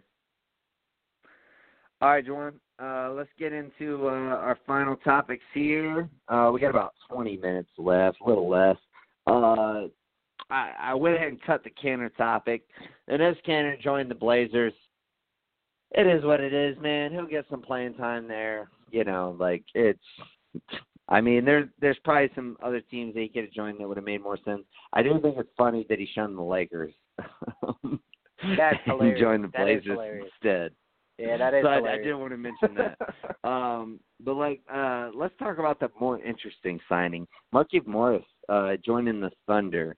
I like it. I really like this fit. I think he fits this team. He can play the Patrick Patterson minutes. He can also play like some small ball center when you want him to do that, depending on like the lineup formation. I think he can get like 16 to 24 minutes a game, like somewhere in that range, probably slightly more on the side of that 16.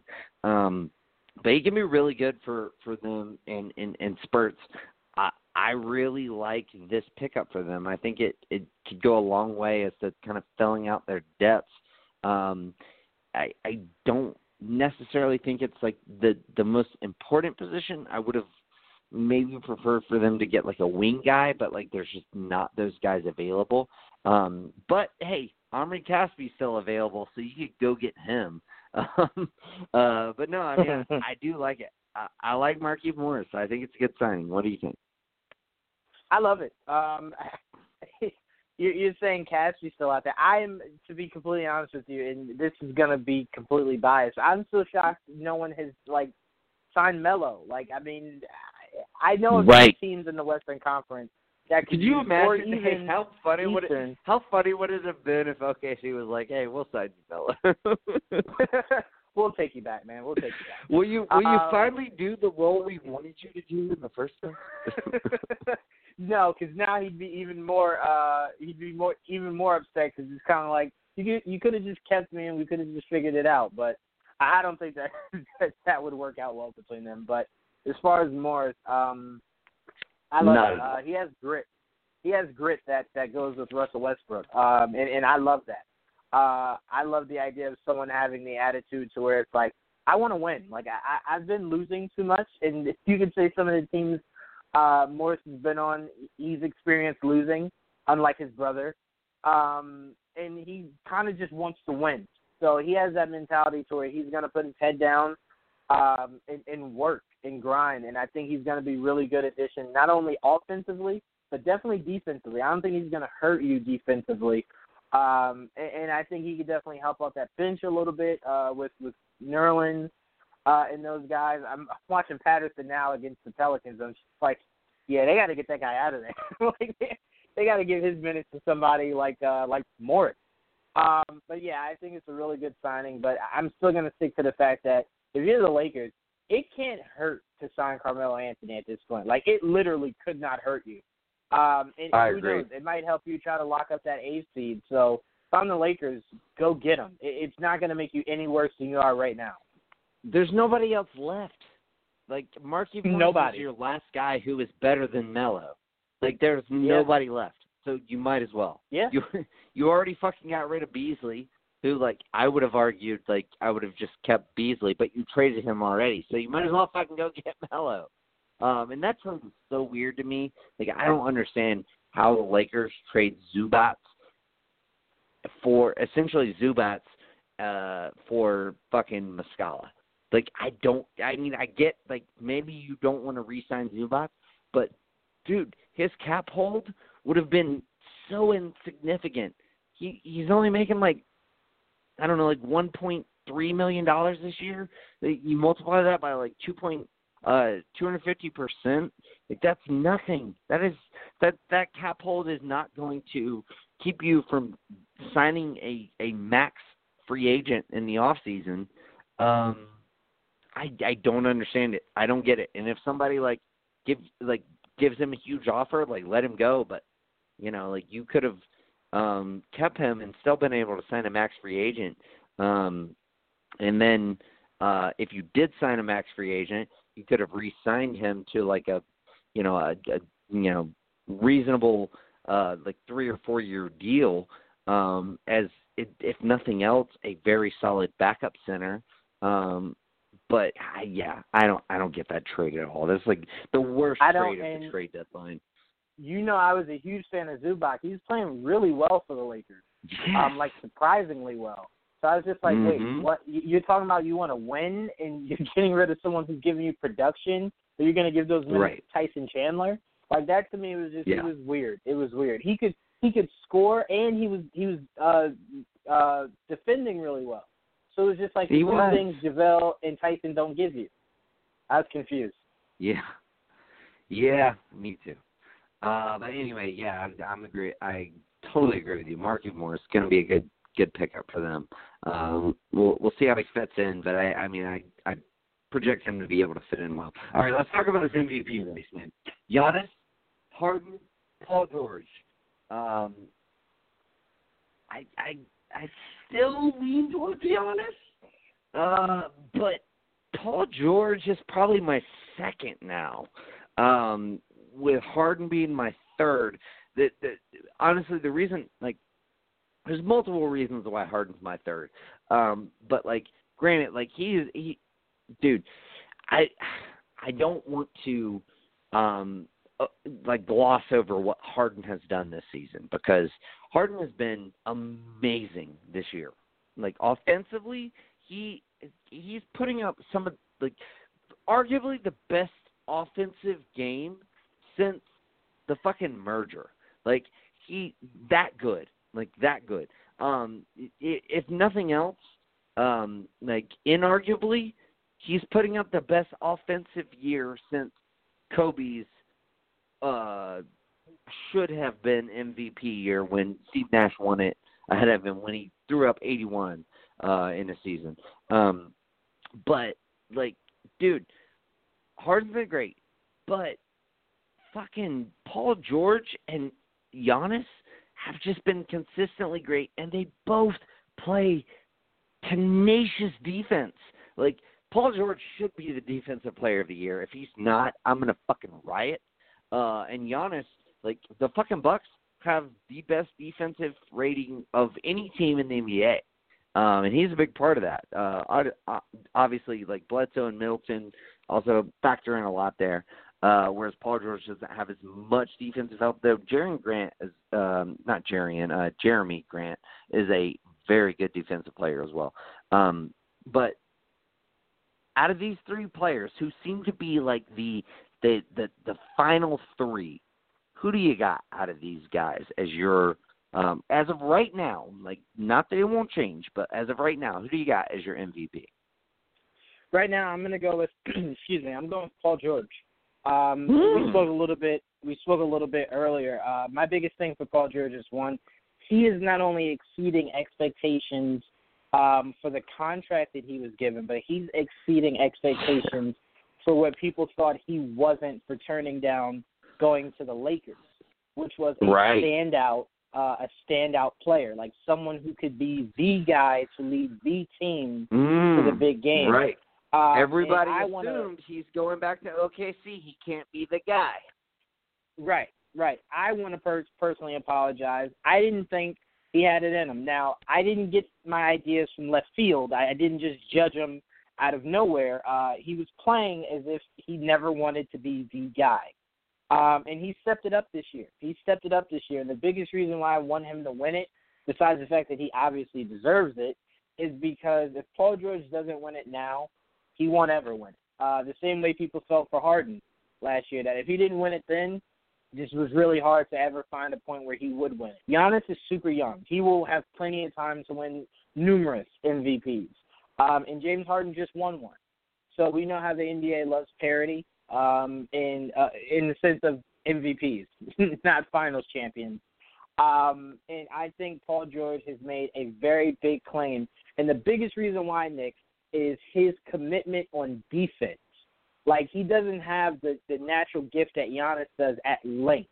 Like, I don't know if we think Giannis is as great of a defender if he didn't have that amazing length. Like, he's just so long. Paul George is working with less in the idea of his steals. His actual he's still defensive. got a lot of length, though. He's 6'9", and he's got he does. huge wingspan. He does. Not I'm as not much saying as Giannis, he's Kyrie. but still. Oh, right. But yeah, I think what Paul George is doing, the assists are up, the steals are up, the rebounds, and he's almost averaging 30 points a game. The guy is a monster. And here's the last thing I want to say before I pass it right back to you, Nick. Let's not forget, if you look at the standing, OKC is only a few games from actually trying to take first place in the West. That is what Paul George was able to do with this OKC team that has not changed drastically roster-wise, just mentality-wise. And the biggest change came from Paul George from last year to this year. He is my MVP for this season. Yeah, and as weird as it sounds, I think, and he totally won't be, because the way that the award is given. But despite his terrible shooting, and despite, I guess mostly just his terrible shooting, I would throw out at least an argument for Russell Westbrook to be most improved player. Like, the fact that he has been able to, like, give Paul George, like, the free reign and to focus on facilitating and playing better defense and all of the things that go with Paul George being able to have the season that he's had. Like, Russell Westbrook has been a huge contributing factor in that regard. And, I mean, it's pretty much these two guys. Like, there's no other even close to all-star talent on that team. You could argue Steven Adams, but, like, you look at all the centers in the league, like, I fucking love Steven Adams.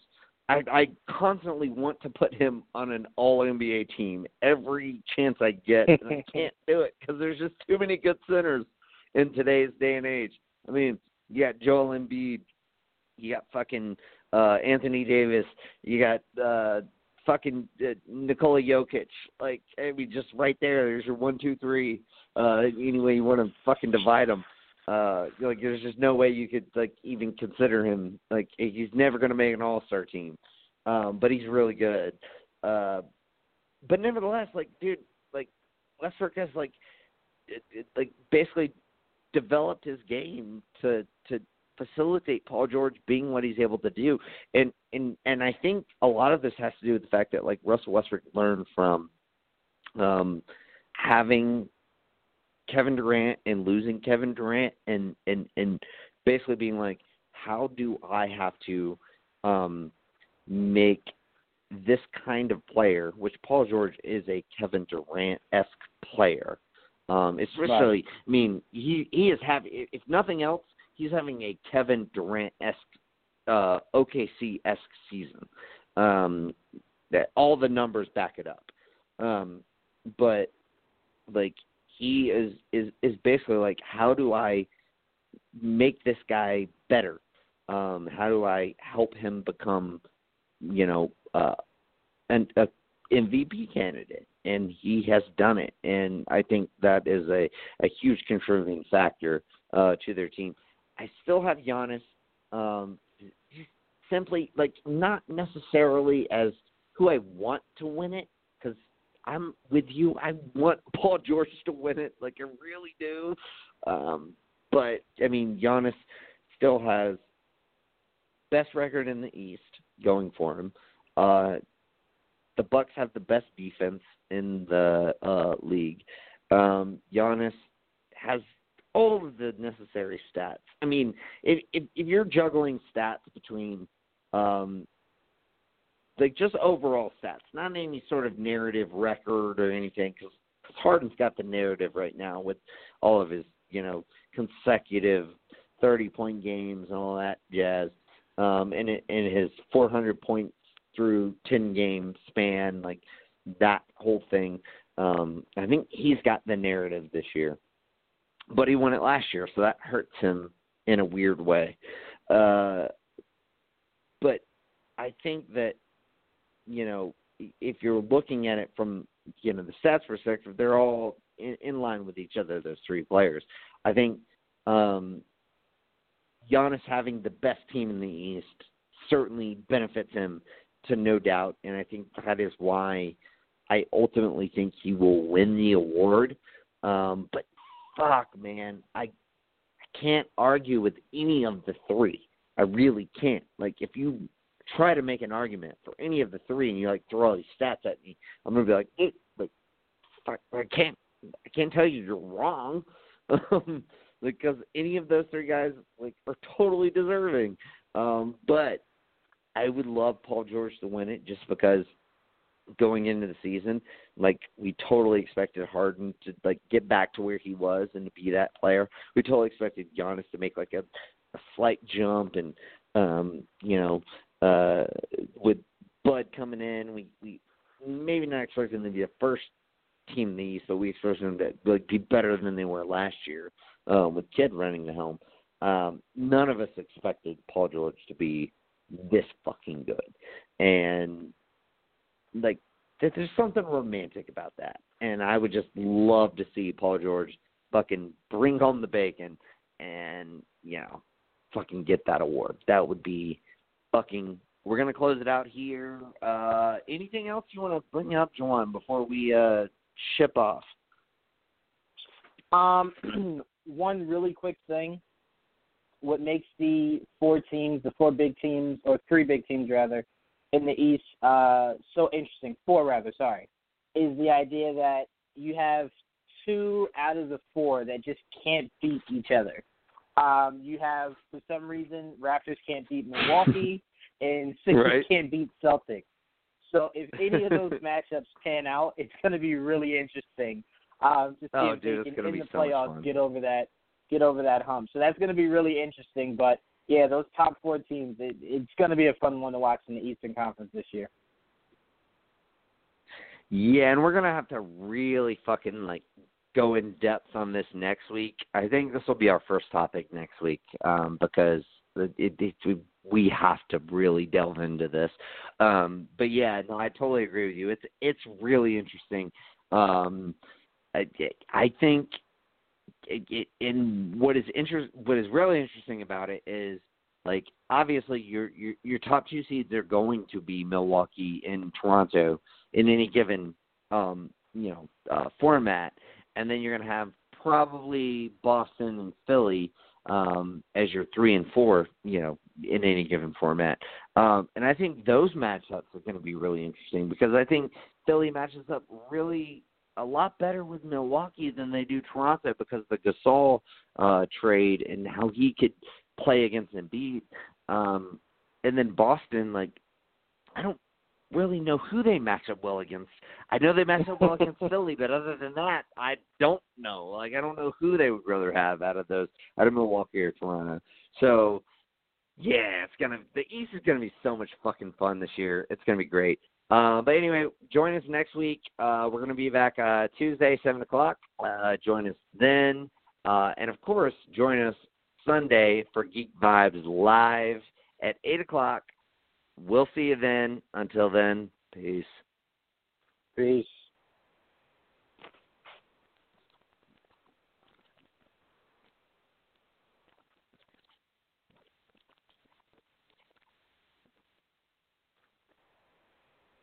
What's so special about Hero Bread's soft, fluffy, and delicious breads, buns, and tortillas?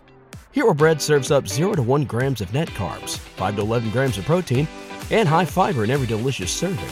Made with natural ingredients, Hero Bread supports gut health, promotes weight management, and helps maintain blood sugar.